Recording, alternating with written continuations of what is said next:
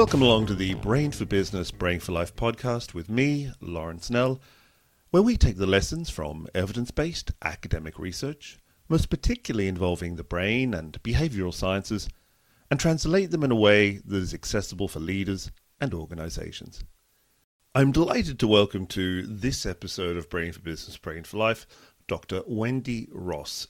Wendy is a senior lecturer at London Metropolitan University. She is particularly interested in serendipity and its role in creativity and innovation. Her research explores how we can best foster these at both an individual and at an organizational level. She has published research on collaborative creativity as well as serendipity and creativity.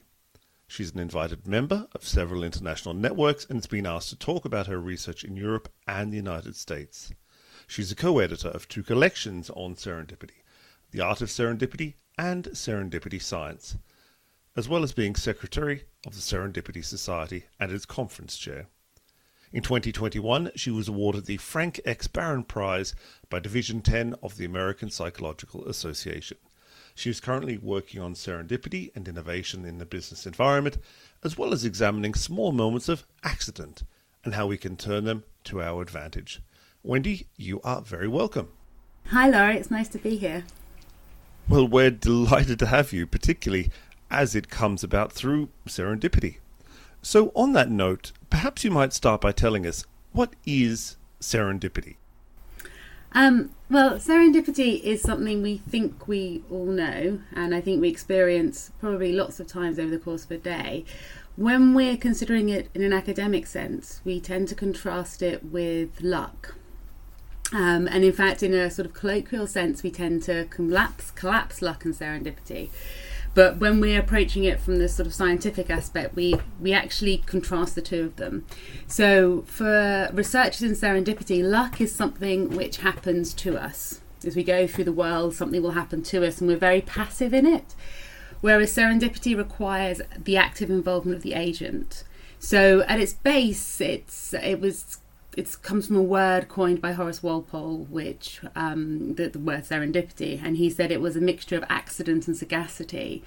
And it's this sort of bipartite nature which makes it interesting to researchers across all sorts of different domains, because it allows us to see how luck interacts with our own personal attributes or our own broader sort of organisational attributes to create and to foster a positive outcome, really. So yes, so serendipity is those two things. It's accident in the environment, and then it's the personal factors and the personal capabilities, as it were, of taking advantage of those accidents. So can you tell us then, what are some real-world examples of serendipity in action? Surely there must be some that are out there that people can relate to. Yes, I think so. So the most obvious one is Alexander Fleming's discovery of penicillin. So all sorts of things happened, and it's a useful one to unpick, and it is often unpicked by the literature, partly because it's the most famous one, and then secondly because it's quite useful to distill some of the things that are important in serendipity. So Alexander Fleming came in after Christmas, and it had been an unseasonably warm Christmas, and he was particularly messy and hadn't washed up a petri dish. And within this petri dish, a mould had grown which had killed the bacteria that was originally in there. This mould had flown up from an asthma lab below. So there's a whole series of things that shouldn't have happened in order for this thing to happen. Fleming noticed that something had happened, remarked on it to people around him, sort of sent out the samples to various different people, and it was picked up quite a while later by some researchers in Oxford who could see the benefits of what was happening here and this sort of bacterial killing properties of what Fleming had discovered. Right the way through then to just before the Second World War, it was really picked up by the US military, who were keen to develop it. And at that same point, there was somebody called Mary Hunt who found a way of growing the penicillin on a much larger scale, just wandering through a market and finding a mouldy melon, which is why she's unfortunately got the name of Mouldy Mary in a lot of the stories of this. But what happened then, there was all sorts of things that happened in there. There was the accident and the uncontrollable sort of intrusion of environmental chance within the story. Fleming's own personal qualities of noticing the accident and understanding what it meant and being able to see that something has happened that's important, right way through then to existing networks that could foster and develop that, so that then eventually it became, well, penicillin, which we have now. And the outcome then currently is positive, although the more stuff you hear about the sort of superbugs and super resistance, you wonder whether this will be a story of Zemblanity sort of in 200 years time, when people say, well, look, if Fleming hadn't discovered this, then we would have never had this super resistance, who knows. So that's a common one that's used often to describe really all the different facets that are needed to make serendipity happen. It's interesting because when you tell that story about Fleming and penicillin, it reminds me of the quote from Louis Pasteur, something along the lines of, in the fields of observation, chance favours only the prepared mind. So if we think about Fleming and penicillin and serendipity, does that suggest that it's more than just good luck and good fortune, but actually it is really bringing together that contextual expertise and knowledge along with that dose of luck and that perhaps leads to insight and future discovery? Yeah, I think so, and I think that different areas of the field and different areas of academic research will emphasise more one part or the other. And it sort of pushes, it tends to swing backwards and forwards about whether or not we view it as a capability, as something that a person or an organisation does, or whether we view it as something which is more focused on the material world and the chance world. But really, serendipity requires three things. It requires the original trigger accident. So it requires something happening which is unexpected and unintended, and as Peck Van Andel calls it, an anticipated datum. Something arises that we weren't expecting. So that's the luck part, really. But for serendipity, it has to be more than that. It requires this prepared mind, exactly as you said from Pasteur's quote. So it requires somebody that's able to see and to recognise that and to act upon it and have the skills to do that. And it also requires this act of noticing. You have to notice what's going on around you, and that's partly to do with the prepared mind, but it's more than that. So you can actually have the right person in the right place, but they don't notice what's going on. And so all those three of those things are necessary for the moment of serendipity.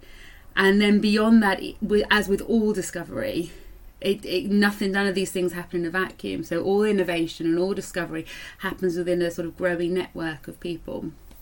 And really the research at the moment is focusing on different aspects of those factors of what can help us to come up with discoveries in an unanticipated and unexpected way.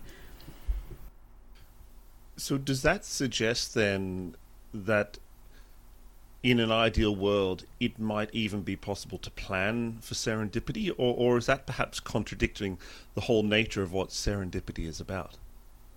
That's a relatively controversial question, of which there's whatever I say, there'll be about 50 people writing emails to me telling me that I was wrong, whichever side I go. We've just finished a large conference on serendipity and big data, actually, in which this question came up over and over again. Is it possible to program a computer for serendipity? Is it possible to plan for it? It's conceptually, you can't plan for serendipity to happen because you can't plan for something unplanned. And there's lots of sort of paradoxical problems when you come into that. But there's different levels of where the serendipity can happen. So while I can not design for myself to encounter serendipity, what I think is easier to view is if you design for serendipity to happen for other people. So the unexpected and the unanticipated is expected and anticipated by a designer, but not necessarily expected and anticipated by the person who then goes on to experience serendipity. So I think that there is a balance to be struck. And it's also worth considering that there's different types and levels of serendipity. So just like the sort of the great creative moments of genius that we read about, and the great creative moments of serendipity, these are incredibly rare moments. The idea that someone's just walking along and they're struck by an idea, or that they have this really pure moment of serendipity, these are rare, and whether they even happen beyond a very constructed narrative it's hard to tell. But you then have levels and facets and sort of spectrums of serendipity, and you can certainly create environments where it's more likely to happen. Bjornborn's written a really interesting paper on this, and he talks about 3 different sort of environmental affordances that you can have.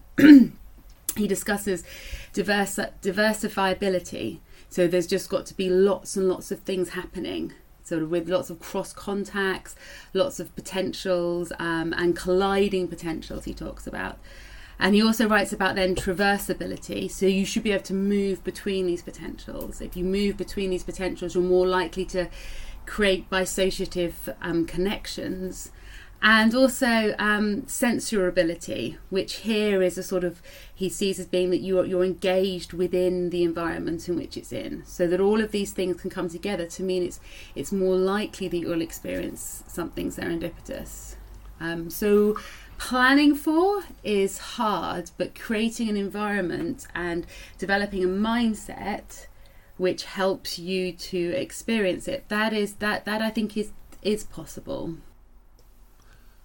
Well, if we take that point then about the environment and the mindset, is it possible to say that perhaps some people are more prone to serendipity than others?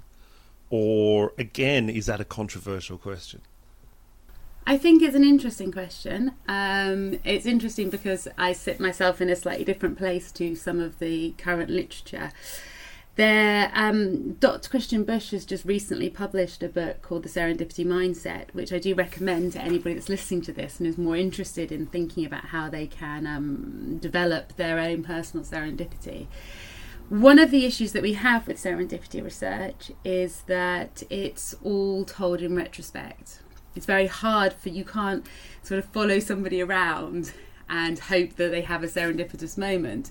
So what needs to happen is that people talk about their serendipitous moments. So a lot of the research is done with interviewers, with researchers, or people look back at something great that's happened within a company or a business. Someone has innovated in a great way, and we look back and we go, oh, look, that was amazing. So you talk about Post-it notes is an excellent example.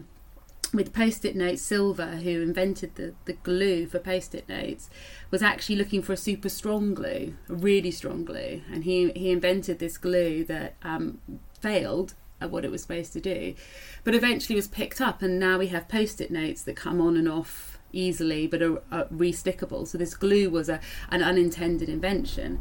But obviously we pick up the story when we talk about it at the point when it was a success. And when we interview people about their serendipitous moments, we're interviewing them about something which has happened that's positive. This means it's then hard, I think, to disentangle what is a personality trait for experiencing serendipity and what is a personality trait for sort of being positive, and for viewing good things that have happened to you as serendipitous, because of the way that we currently approach the research that we do, with this survivorship bias and the sense that people are talking about it. You mentioned personality there, and as you were talking about those different examples, the Post-it note and so on, it struck me that perhaps inherently, if we think about personality and use perhaps say the Big Five model, having a high openness to experience would be a key aspect of serendipity, and that's just an off-the-cuff guess. But is that a fair general assessment? Yeah, well, I mean, it's interesting. So if you look at the 5-factor model, so for your listeners, the 5-factor model would have openness, conscientiousness, extroversion, agreeableness, and neuroticism as being the sort of the main 5 personality sort of traits that we look at sometimes in the psychological literature.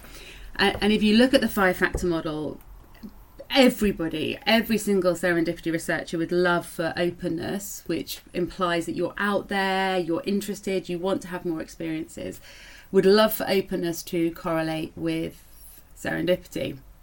It doesn't, and that's really honestly not from lack of trying. There is some Laurie McKay-Peat has done some really interesting work on the different sorts of personality factors, and she's seen some limited evidence that openness does, but unfortunately, much as we'd really want it to, it doesn't, which is disappointing to nearly the entire research field, because as you said, it's intuitive that should be the thing that drives it. And my feeling is this is partly because of the necessity afterwards for the network. So there's two moments of good fortune you need to have for serendipity to happen. You need to have the initial moment of accident, but then you also need to have all the following up, and that may be then that's an additional layer of complexity in trying to work out how serendipity actually happens.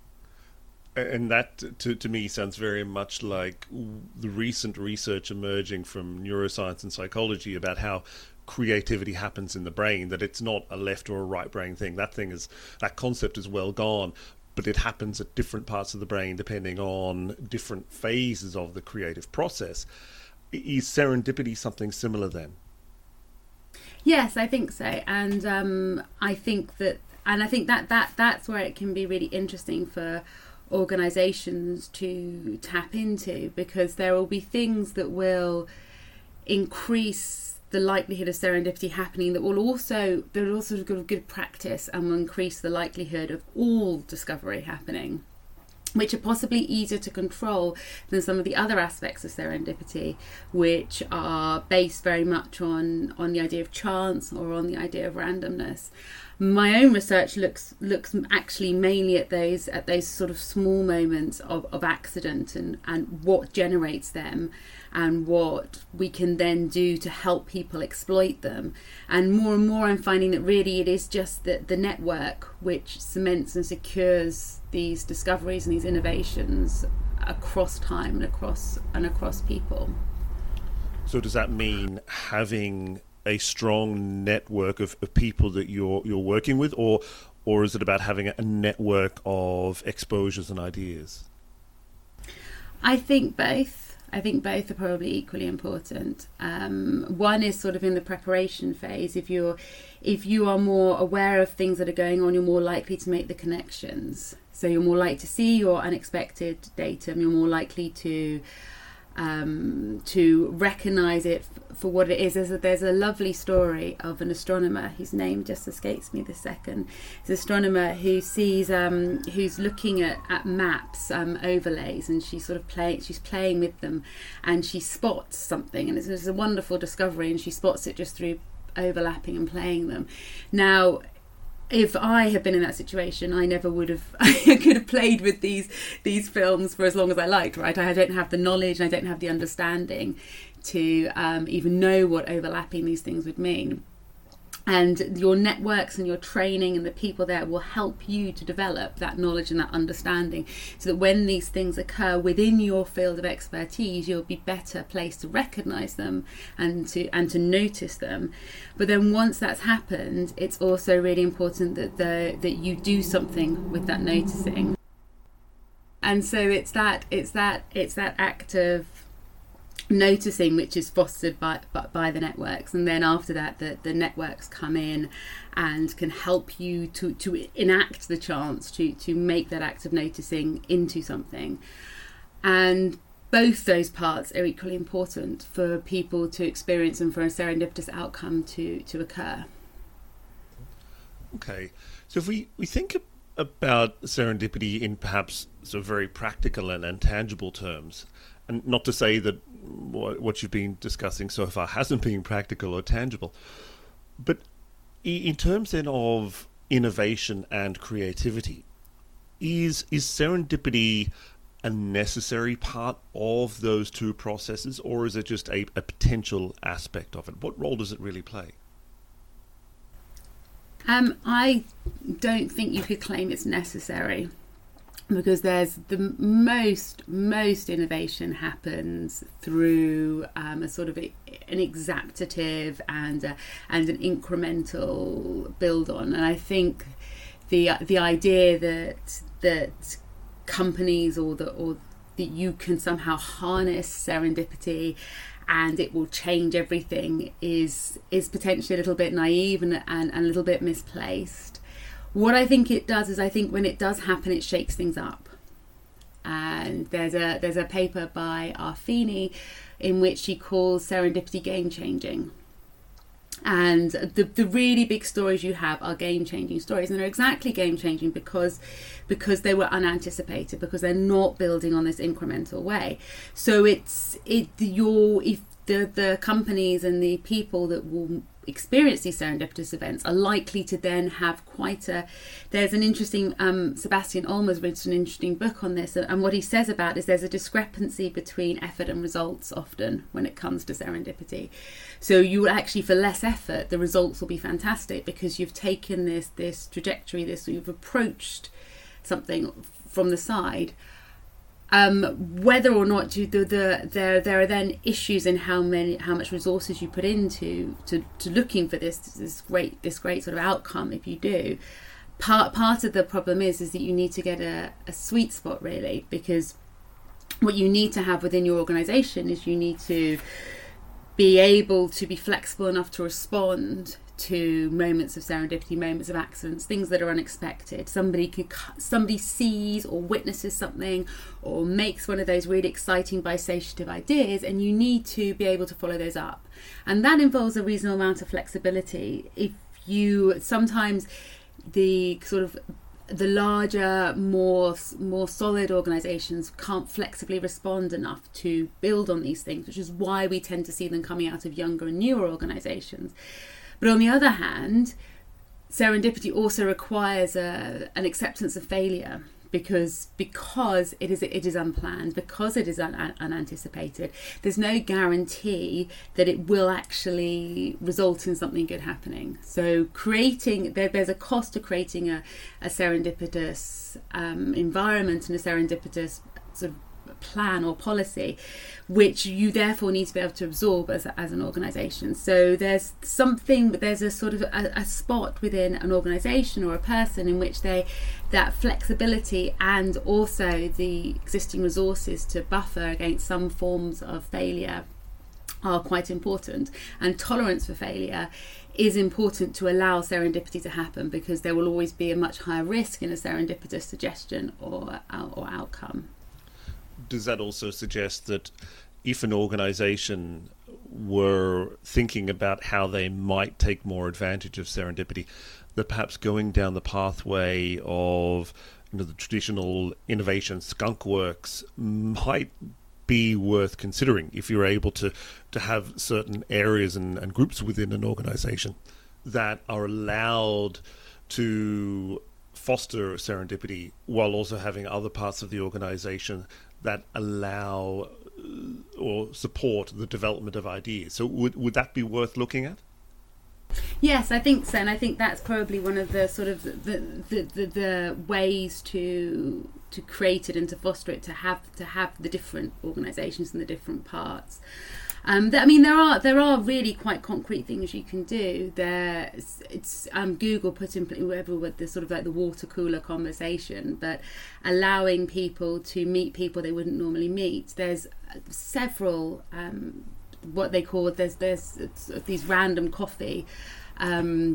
The one I know is the random coffee trials, where an organisation will everyone can sign up to it, and you're just assigned somebody to randomly have coffee with from within that organisation. And it used to be you'd actually go and have coffee with them, and now obviously you Zoom call them and you have an awkward sort of 15-minute conversation.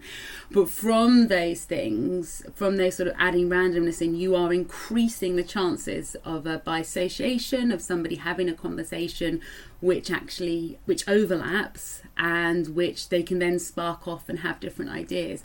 And a lot of the anecdotal stories of serendipity definitely come from, I happen to be talking to the right person in a bar, or I happen to be talking to the right person in this space or this space, and they came up with an idea. And certainly as we are now, most of us living in an almost entirely online world when it comes to conversing with people and talking to people, really thinking hard about how you can build in spaces for small talk, build in spaces for those almost the social grooming that we do on a day-to-day basis when we bump into people normally, or we pop our head round the door of their office, or wherever it might be. That's something which can probably be done in a much more conscious and much more concrete way than is currently happening. And that would therefore increase the chances of this by association. It reminds me of the practice that Pixar put in place of just having a limited number of coffee stations, restaurants, facilities, etc. in their offices, so people had to circulate, and you got that creative abrasion happening as people were just randomly running into other people within the organisation from other functions, other roles, other levels, just to see what might come out of these conversations. Yeah, and I think that the really nice thing about serendipity sort of practice, if you like, is that it's usually just good practice anyway, and if you're lucky, there'll be some sort of spark or some sort of serendipitous moment, and sometimes that might not even be noticed or recognised afterwards. We return to that idea that is it serendipity if nobody says it's serendipity, even if the same things have happened. Two people have accidentally met and they've come up with a great idea, and then afterwards they don't talk about it as serendipity. Is it still serendipity? I think it is. There are others that say it has to be recognised by the people who experience it. So, Sandra Erdeles has the theory of super encounterers, and she suggests that there are just certain people within an organisation who are very good at fostering networks, at seeing information, taking it, passing it on to other people, who when they read things, when they go information hunting, they are interested in looking for lots of different things that are happening. They don't go with a set mindset, instead they're very open. And these people are useful because they will then pass information on to lots of different people. So fostering sometimes skills that are not necessarily seen as being important personal attributes can also be really important for an organisation to think about. Okay, so we've got this person in the office who knows everybody's birthdays and finds everybody's bits of information and knows who likes what and who's interested in what, and so brings those things together. Those sort of skills as well are really important for fostering an environment where perspectives are likely to bump into each other, or information is likely to find each other. So you can build on those things, and also those people tend to be nice and fun to be around. So you've got a bonus, even if there isn't a necessarily strict serendipitous outcome from it. So it sounds like a combination of leadership, culture, environment, and just getting the right people into an organisation for if any organisation who was trying this sort of approach. Yes, I think so, and people who are curious, who are playful and mobile, and putting yourselves in situations where these things are more likely to happen, and therefore being sort of flexible to move with it. Yeah. You mentioned a lot of different sources there as you were talking. Are there any particular key books or articles that you might refer people listening to if they really wanted to start off on a serendipity adventure? I think really it's definitely worth reading Christian Busch's book on the serendipity mindset, which has just come out. It came out in September, and he's done an awful lot of work. He's based in New York at the moment. He's done an awful lot of work on how you can foster serendipity from a personal perspective. Then I will obviously have to have a push for my book, which will be coming out next year, which is where we're taking, it's our first stance of trying to put together the key researchers in serendipity across different domains and bring them together to show that you can approach serendipity from a scientific perspective. So there are definitely people within that who work within innovation and organisation who are writing their big review articles about how serendipity can work, and that should be coming out 2022, called Serendipity Science. And I think that I'm hoping that will set a standard for how we can look at it beyond a sort of wishy-washy any sense of it's just luck. It really can be taken down and approached in a much more scientific way. Okay, that sounds great. Wendy Ross, thank you very much for your time. It's been great speaking to you. Thank you. La la la la la la la la